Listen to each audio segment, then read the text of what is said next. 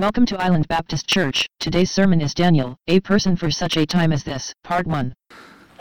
Daniel 2, we looked last time. We're going to be getting into Daniel 2 in a minute. Last time in chapter 1, great story in and of itself, beautiful illustration of how a person should live under pressure, under pagan pressure especially. We're living in a culture that's more and more spiraling down into that. How are we supposed to live? Well, Daniel and his friends are a great example of what to do, and they demonstrate by what they do what we should not do.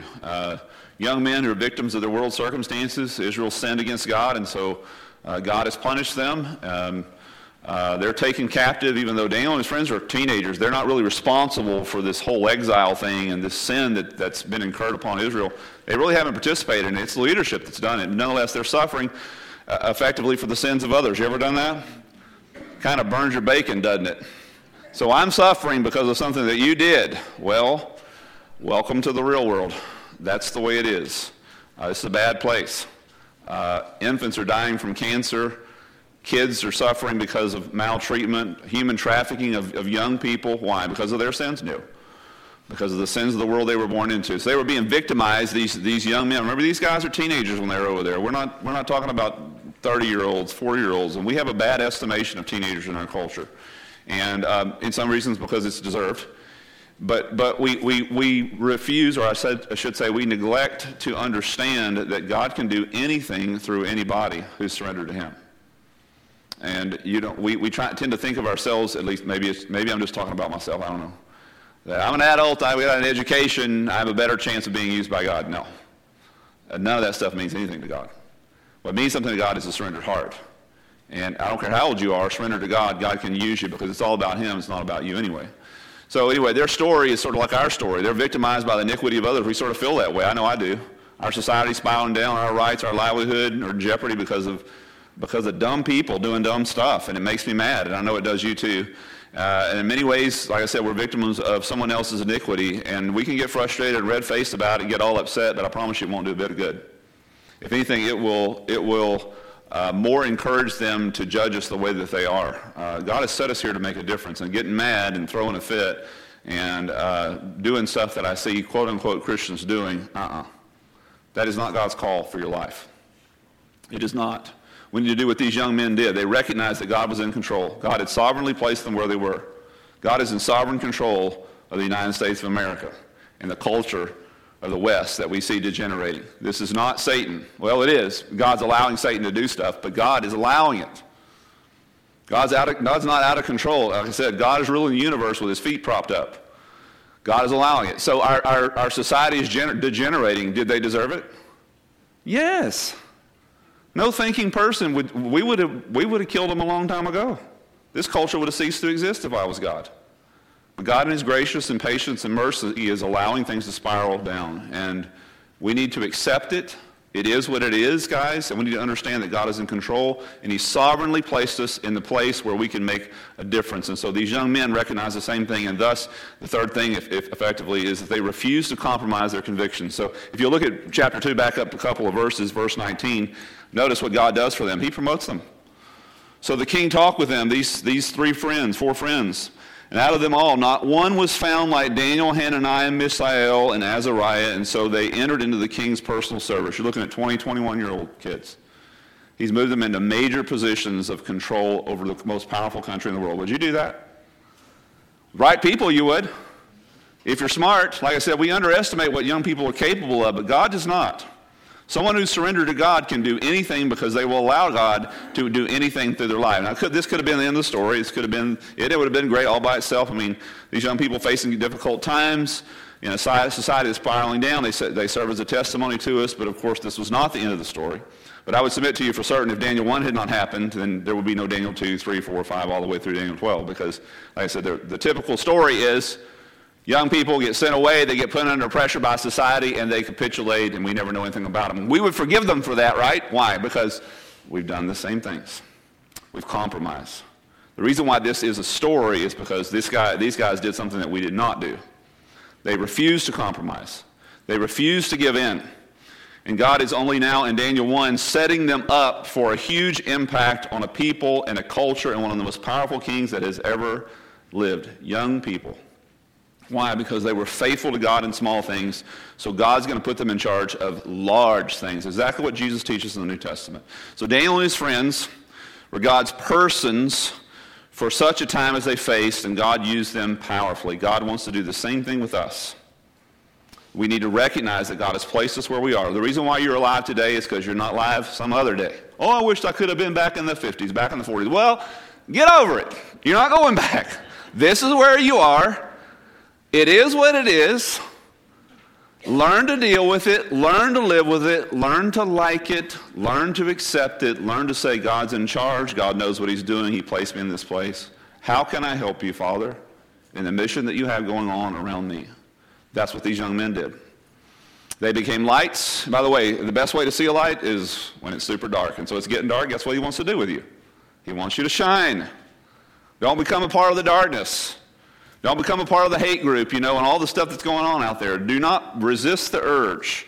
So God had much for Daniel and his friends to do, and of course it began with obedience. It began with the unwillingness to compromise. I think George Washington was credited with the saying, few men have the virtue to withstand the highest bidder. Isn't that true? It is. Rare are the ones who can withstand the highest bidder. Oh, I don't give in on the low-level stuff, but man, everybody's got his price. Well, no, not everybody. Not everybody. They're rare indeed, and God has called us to a rare living. He has. Uncompromising people are rare, but God, when he finds them, uses them for rare tasks. Thus, the story of Daniel in particular and his friends. So we're ready to read Daniel chapter 1, chapter 2, verse 1. The problem is we're going to get right into a controversy here that has nothing to do with the story, but we're going to deal with it anyway, just because I think it's a good example. We need to handle it. So it says, now in the second year of the reign of Nebuchadnezzar. Now that's a problem. Anyway, I'll show you. Nebuchadnezzar had dreams, which is the story about what's happening here. And his spirit was troubled, and his sleep left him. So he's had this massive dream and really upset about it. The problem, as I said here in chapter 2, verse 1, is that it says it's his second year. And we were just told in chapter 1, back in verse 17 and back in verse 5, that Daniel and his friends were 3 years underneath Nebuchadnezzar in chapter 1. And then now it says in chapter 2 that Nebuchadnezzar has only reigned 2 years. And they say, controversy, right? Contradiction. There's contradiction in the scripture. I hear people saying that all the time. And let me just give you a word of advice just to begin with, without you knowing anything else. What you need to know when a person says there's contradiction in the scriptures, you're talking to a person who does not know the Bible. Because I'm telling you, and I'm not an expert. I every intention to be an expert in the Bible. Every day I intend to be that. But I'm telling you, everything that I've seen that is quote-unquote a contradiction in the Bible there is a contradiction, and I want to show you where it is. Take your fingers like this. Got them? Got them? Now point them to your ears. In between your two fingers is where the contradiction is. It's not in the Bible. There's not a contradiction in the Bible. There are tons of contradictions out there, but it is between the ears of people who claim. Here's the case. The reason why I just take your time, just because I think it's an example, maybe a fine example of supposed contradictions that are actually not in the scriptures, but are actually between our ears. The contradiction doesn't exist except between the ears of people who don't understand the scriptures. And here's what's happening. So you would see here that in Daniel chapter 2, verse 1, that Nebuchadnezzar has only reigned for 2 years, but in Daniel chapter 1, it's already said he's reigned 3 years. How is that possible? They served him for 3 years. He's been king for 3 years. And yet chronologically, chapter 2 follows chapter 1, and yet it says he's only served 2 years. So the writer didn't know what he was talking about. This is a contradiction, they say. Didn't know what he was talking about. See, there's other mistakes and issues in the Bible. And again, like I said, only between their ears.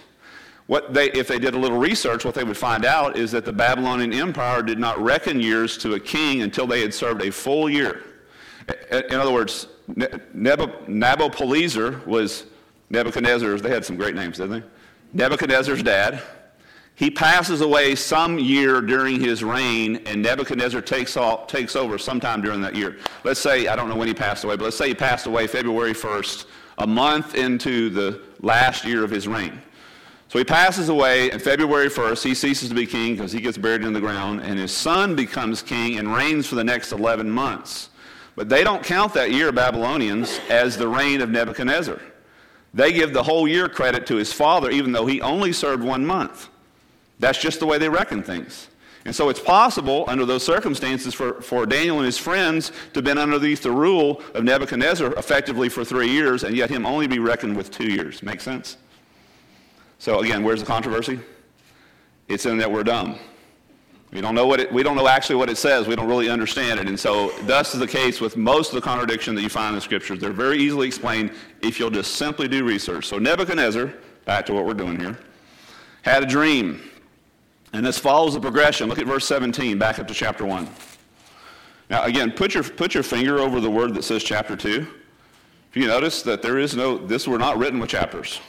And that chapter break can muddy the waters for us sometimes. There's a progression here that God doesn't want us to miss. Look at verse 17. And as for these 4 youths, God gave them knowledge and intelligence in every branch of literature and wisdom, and it says Daniel in particular, even understood all kinds of visions and dreams. And so 4 verses later, it says that Nebuchadnezzar had a dream. How should you read that? Here we go, right? Problem is that we'll end our reading and go to bed at night at the end of chapter 1, and we pick it up in chapter 2, and we don't realize there's a connection between the two of them. God is sovereignly moving these guys into position. Don't miss the progression. It's important. So Daniel was a person for such a time as this. God had set him up. God was setting up and moving in there. He recognized that God was sovereign. He recognized the fact that God's in control. He refused to compromise his life. As a result, God gifts him powerfully. And then God now is moving in this chapter in a position where he's going to have tons of say over the entire world. Interestingly enough, how do you and I become people for such a time as this? You have to do the same thing this young man does. Be obedient to God, recognize that he's in control, and trust God that as he gifts you, he's going to use you. As God has gifted you, he plans to use you. You have gifts that God isn't using, you need to talk to him about that. Because I promise you, he doesn't give they're his gifts. You don't want to squander them. So look at verse 2. He calls in these supposed guys. So he has this dream, and he calls in his best guys. The king, it says, gave orders. Call in the magicians and the conjurers and the sorcerers and the Chaldeans to tell the king his dream. And so they came in and they stood before the king. He calls in these supposed experts whom he and his father had been consulting. He inherits these guys from his dad. And these are old guys, and these are horoscope writers. That's where horoscopes came from, by the way, pagan Babylon. So you're participating in paganism when you're reading horoscopes. I hope you know that. If you don't, you need to know that. By the way, you're not consulting anybody but demons when you consult those things. I hope I'm not offending anyone, but if I do, I guess you're going to have to get over it. So, consultors of the dead, these guys were. Witch doctors and the like. He brings these guys in. Now, what's happening here is God is about to put the collective wisdom of the world on trial, and it's going to fail miserably. He's going to do it through this dream. First of all, he's going to lead Nebuchadnezzar and help them understand what's going to be happening in the whole world. By the way, all the way past our day today, the prediction that happens here in Daniel chapter 2, all the way past to the very end, he's going to give them this huge prophecy what's going to happen. And at the same time, he's going to dethrone all these weirdos and nincompoops whom the king of Babylon has been trusting in and his father before him. So let's keep reading verse 3. And the king said to them, I had a dream, and my spirit is anxious to understand the dream. And then notice the response. The Chaldeans spoke to the king in Aramaic. By the way, from here on, your Bible is not written in the language of the Jews. From here on through chapter 7, Daniel is written in, this is the first time you'll find in the Bible until you get to the New Testament that the Bible is written in something other than the language of the people of God. Ceases to be Hebrew, turns into Aramaic because this is now the rule of the Gentiles, if you will. So anyway, just a bit of trivia there because I know you needed to know that answer. So there you go. They speak to him in Aramaic, and he continues to be Aramaic all the way through chapter 7. O king, live forever. Tell the dream to your servants, and we will declare the interpretation. Seems reasonable. Tell us what you saw. Tell us what you heard. What kept you up last night. We will give you the interpretation. Notice how he responds. The king answered the Chaldeans, the command from me is firm. In other words, don't ask me another time about this, because here's what's going to happen. If you do not make known to me the dream and its interpretation, you will be, fired? No, torn limb from limb. And your houses will be made a rubbish heap. But if you declare the dream and its interpretation, you will receive from me gifts and reward and great honor. Therefore, declare to me the dream and its interpretation. They answered the second time to the king, let the king tell us the dream. Tell the dream to his servants, and we will declare the interpretation. The king answered and says, I know for certain that you're bargaining for time. Pay attention to that. They're asking for time here, and it doesn't work. And a little bit later, Daniel's going to ask for time, and it does work. And you need to answer the question on why that is true. We're going to do that next time. Inasmuch as you have seen that the command for me is firm, verse 9, that if you do not make the dream known to me, there is only one decree for you. For you have agreed together to speak lying and corrupt words before me until the situation is changed. Therefore, tell me the dream that I may know that you can declare to me the interpretation. Now, you have to understand this culture, understand how big a situation this is. First of all, dreams were massively important to the Middle Eastern pagan culture. Massively important. In fact, they kept huge records of dreams, especially of the nobility. So for decades and decades, they've been keeping records of different people who've been involved in the courts, kings, queens, officials, governors, all kinds of people. And so what would happen is you would have a dream last night, because dreams are so important to them. You would go to one of these guys and he would say, tell me what you dreamed, and he would write it down for you. And then what they would do is, let's say if I'm a person at 21, 20 years old, I've had a dream, they would write down the dream, and then they would track my life until the day that I died, and then they would, based upon how my life was lived and how it turned out, they would reverse engineer what the dream actually meant. In other words, I tell you the dream, they don't know what it means. But once my life is lived and I pass away, they would look back from the time of my death and say, how did his life turn out good? His life turned out bad. And they would say, therefore, that kind of dream means this. Make sense? And they kept massive records like this. The top of the page would be John the Chaldean. John the Chaldean dreamed these 3 dreams when he was in his 30s, and his wife left him, and his kids took all his money, and he wound up drowning himself in the Euphrates. So therefore, these are bad dreams, okay? And anyone who dreams bad dreams like this, they would say, not necessarily true, that's how his life's going to turn out. And so that's why they're harping on, tell us your dreams so we can consult the scrolls. And they had piles of these things, sort of, if you will, sort of like in the legal world of when they go to test law, when something's on trial, they would say, well, how was this law interpreted in the past? They would consult case history. And so based upon how the law was handled, how a judgment was handled in the past, then that will be influential as to how the judge or the jury decides on your case today. They would do the same thing with these books, like I said, based upon just trial and error. And believe me, error is the big thing here. Tell us the dream and we'll consult the books. Well, Nebuchadnezzar was too smart to buy their system, and so he uses this as leverage to get rid of a lot of these old guys. That's what he's going to do. He's upset by the dream. He knows it's not a regular dream, and he apparently is confident that not only does he not know what it is, but none of these knuckleheads know what it is, and so he puts them to the test. And here's his reasoning, by the way. He's a smart guy. So let me get this straight, guys. You claim to be able to tell me all kinds of stuff that are going to happen in the future for me based upon my dream, but you can't tell me what millions of days in advance in the future, but you can't tell me what happened in my bed last night. I'm not buying it. Shouldn't buy it. You can't tell me what is history, one small thing, but yet you claim to be able to tell me all kinds of future stuff. No, sorry. So off with your heads. They played rough back then. Off with your heads.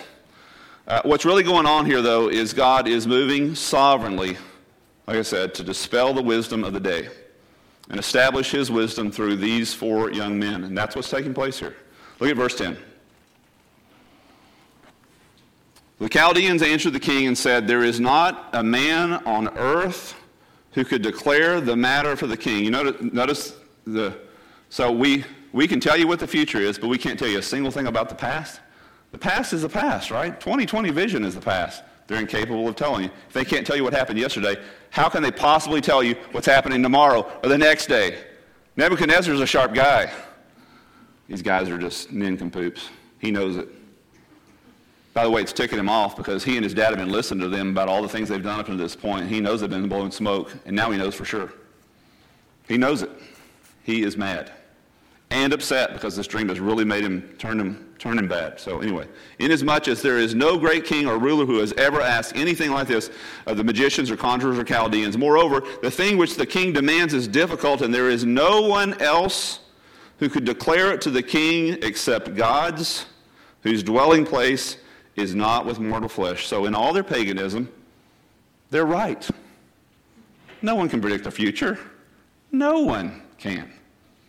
No one can tell you what actually is going on in someone else's head. No one can tell you what's going to happen tomorrow. No one, absolutely no one can. There wasn't a man on earth who could possibly accomplish. So listen, if we think that there's anybody who can really predict the future, guess what? You're wrong. You are wrong, and they are wrong, and they're selling you no different bill of goods than these knuckleheads that are serving Nebuchadnezzar. They're liars. They're deceivers. The horoscopes, the stargazers, all these people, listen, all it is demonic influence and mind control. That's all that it is. Do not give in to it. That's all it is. So, but by the way, there is such a thing. No one can predict the future, but there is such a thing as reading the future. Where do we go to read the future? Every time God speaks of the future, what are you reading? You're reading the actual future. You're reading the actual future. You're going to see in Daniel chapter 2, we're going to get into it more next time. God is going to tell us, I can't tell you all the details between now and when this comes to pass, but I can tell you for sure how it's going to end. Daniel chapter 2 tells you exactly how it's going to go. And I would suggest to you, would you rather be on the losing side or the winning side of this? So you need to be on the winning side of this. And I guess the simple answer is God is going to win. Make sure you're with God and all that. But we'll get to that next time we're together. Let's continue to consider what's happening here. So he's super mad. He's super mad because his dream has scared the living daylights out of him. He's super mad. He's super mad because now he realizes that these nincompoops have been blowing smoke the whole time. To his dad, to him, like I said, most of the time they consulted him. They consulted these guys about different maneuvers, wars, and different things like that. By the way, things that, because this guy's an incredible tactician, he probably pretty much knew intuitively. He realizes, why am I wasting my time with these guys? Everything that I did with them, I could have known by myself, and now I'm paying, by the way, they're all on salary. They're all living large in the kingdom, and he realizes, like I said, they're absolutely, completely worthless. He is mad. So enter the man called Daniel for such a time as this. Look at verse 13. This is a complete setup from God. God creates the crisis, and now God's going to finish the crisis. So the decree went forth, and the wise men should be slain. And by the way, Daniel and his friends just became wise men, like last week. And so now all of them are going to be killed, and he has no responsibility. He's just an apprentice wise man at this point. They're 20, 21 years old, maybe.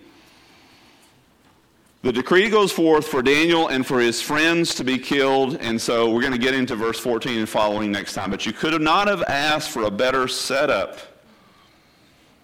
All the wise men tell the king, and the king now realizes that there is no human being that can possibly tell him what his dream was, and no human being that can interpret it correctly. And so they're completely set against the human incapability.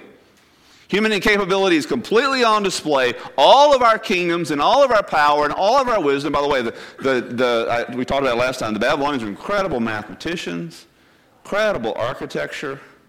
They had all kinds of confidence of the stuff that was running around between their ears. And with a very simple dream, God sets it all of being worthless, because that's what it was. So what if you know all this stuff? I gave you that capability, but I can immediately pull it back, and that's what he does. He pulls it all back. It's a complete setup from God, and that's exactly where God wants things, the situation to be, so that he can usher in his man of the occasion, Daniel. He has initiated this crisis, and now he's going to bring it to a head. And so we're going to stop right there because, like I said, we're going to get into a whole bunch more stuff next time in this chapter. But I want us to discuss together. Actually, I'm going to talk and you're going to listen, right? I want us to discuss together how we can apply this to our lives. God is able, listen to me, God is able to set you up. God is able to set you up. God is able to put you in a place of influence. God is able to do it. God is capable of orchestrating the circumstances and the situations and place you in a place where he can use you. But in order for him to do that, you're going to have to follow certain principles that these young men, and Daniel in particular, follow. Number one, here's principle number one. You're going to have to be a person of the book. Daniel and his friends are honored by God and moved in positions of influence because they were young men who followed the book. When they were put into circumstances to decide either follow God or follow the way of the king and the most powerful people in the world, who did they follow? God. How'd they know to do that? Because they knew what the book said. And by the way, where were they reading that? Did they have their pocket scrolls with them? You know, they've been exiled now for 4 years or so. They brought their little pocket scrolls with them. You know, it was in their pocket over there. They whipped out and says, what should we do with this food? Should we eat it or should we not? It says in the scrolls this and such. Did they pull out their phone? In the Bible, you know, scroll down through the Hebrew text. It says right there that we shouldn't do this. So guys, we got to do this. No, they don't have it. They've been removed from their culture. They've been removed from their people. They've been removed from their temple. They've been removed from everything. And so now, what are they consulting? Where are they getting their Bible from? Where's their Bible? Point back to your ears.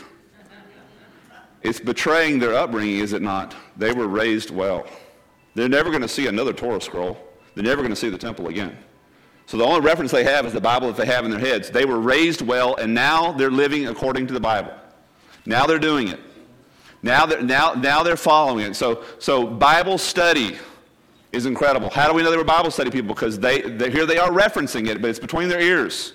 They don't have the book. So the second thing they do, so first of all, Bible study. Secondly, we have prayer. Right after this, we're not going to read it. Right after this, Daniel calls his friends, and they call a prayer meeting together, demonstrating that that's the way they handle crisis.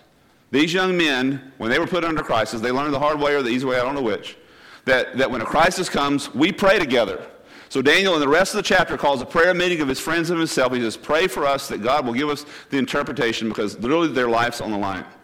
If he does not get an interpretation, he, along with all the quote-unquote wise men, are going to be completely dead. So number one, they do Bible study. Number two, they do prayer. Number three, as we've talked about already, they acknowledge God's sovereignty in whatever situation they were in. God has placed me here.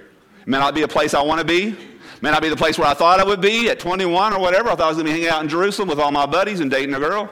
But here I am. It's not what I want. But that's where God has me. So, bloom where you're planted. Light a candle in the darkness. That's what they do. And then a fourth thing. They're obedient and faithful to God despite the pressure. We said we've already talked about that. And so now God is propelling them. God is sending them to a place of influence. Again, these seem like small things, and they are. Who knows whether you study your Bible or not? You shake your head when the preacher says, you need to go home and study your Bible. Yes, sir, we're going to do that. Well, I don't come check on you. I'm not going to. Who knows whether you pray or not? Who knows whether you recognize that God is sovereign and that he has placed you in that place, or whether you're obedient to God? I'm not following you around. No one else is. Who knows? God does. The stuff that no one else sees, that no one else knows about you, these quote-unquote small things that don't seemingly matter are the only things that God is checking on to move you to any place of influence. Because I'm telling you, why would he give you a large assignment when you're not doing the small ones? Makes sense, doesn't it? God, I want to do something great for you. Yeah, but I've told you need to be in church regularly, and you need to be studying the scriptures, you need to be involved in one-on-one Bible study, and you need to be growing, you need to be spending time with me. Well, I don't have time for that. Well, I don't have time to use a person like that then. He does. Would you? So you're an employer, and you got employees who don't do the things you tell them to do, and they come to you and ask for a raise? No. Fired, demoted, but you're not getting new stuff, and you're not getting more stuff, and you're not getting more money. And yet we want God, I just want to be a person of influence. I want to make a difference in the world around me, and you're not doing the small things, assignments he's given to you. You shouldn't expect that to happen. There are no big assignments for those who won't do the small ones. You want to be a person of influence? Believe me, God wants you to be that. God wants you to move you to a place where you can light up the world that you're living in. We're getting darker and darker all the time. And the lights refuse to shine? Come on. Come on. Why are you here? That's a good question. So I refuse to shine, so why should God leave you here? Maybe he should just take you on to heaven. Maybe we should ask him to do that. God, we pray today that all the people who refuse to shine, that you would just take them to heaven this afternoon as they drive across the bridge. Is that what you want me to do? Huh? Have a conversation with God about that. What's your purpose here? What's our purpose? I want to ask if you would bow your heads and close your eyes and consider the things that we've learned today. Heavenly Father, I thank you that you choose to use us. God, you do see us. You do know who we really are, not who we propose to be at church or in front of anyone else, not even who we think we are. You know who we really are when we're all by ourselves, when we have an opportunity to pray or read the scriptures, or when we don't take that opportunity, when we have an opportunity to choose right, and either we choose it or we don't. When we have an opportunity to recognize that you've placed us where we are or not. So, Father, I pray that when you look deep inside of us who we really are, that you would see something that you can use, something that's obedient to you, Lord, that we would live for your eyes and not worry about the eyes of anyone else, not worry about the place or the position or any assignment you may give to us. Instead, be worried about the assignments you've already given to us, being faithful to you. Again, we thank you for these young men and for Daniel who stood strong and who were ready. God, we acknowledge that you are in control of history and that you're in control of kings and presidents and prime ministers and countries, and you're sovereign over all these things. So, God, as we sit underneath your sovereignty, I ask, God, that we would be determined to be useful to you. Thank you so much, God, for speaking to us today. It's in Jesus' name we pray all these things. Amen. Thanks for visiting. Find us at www.islandbaptist.org.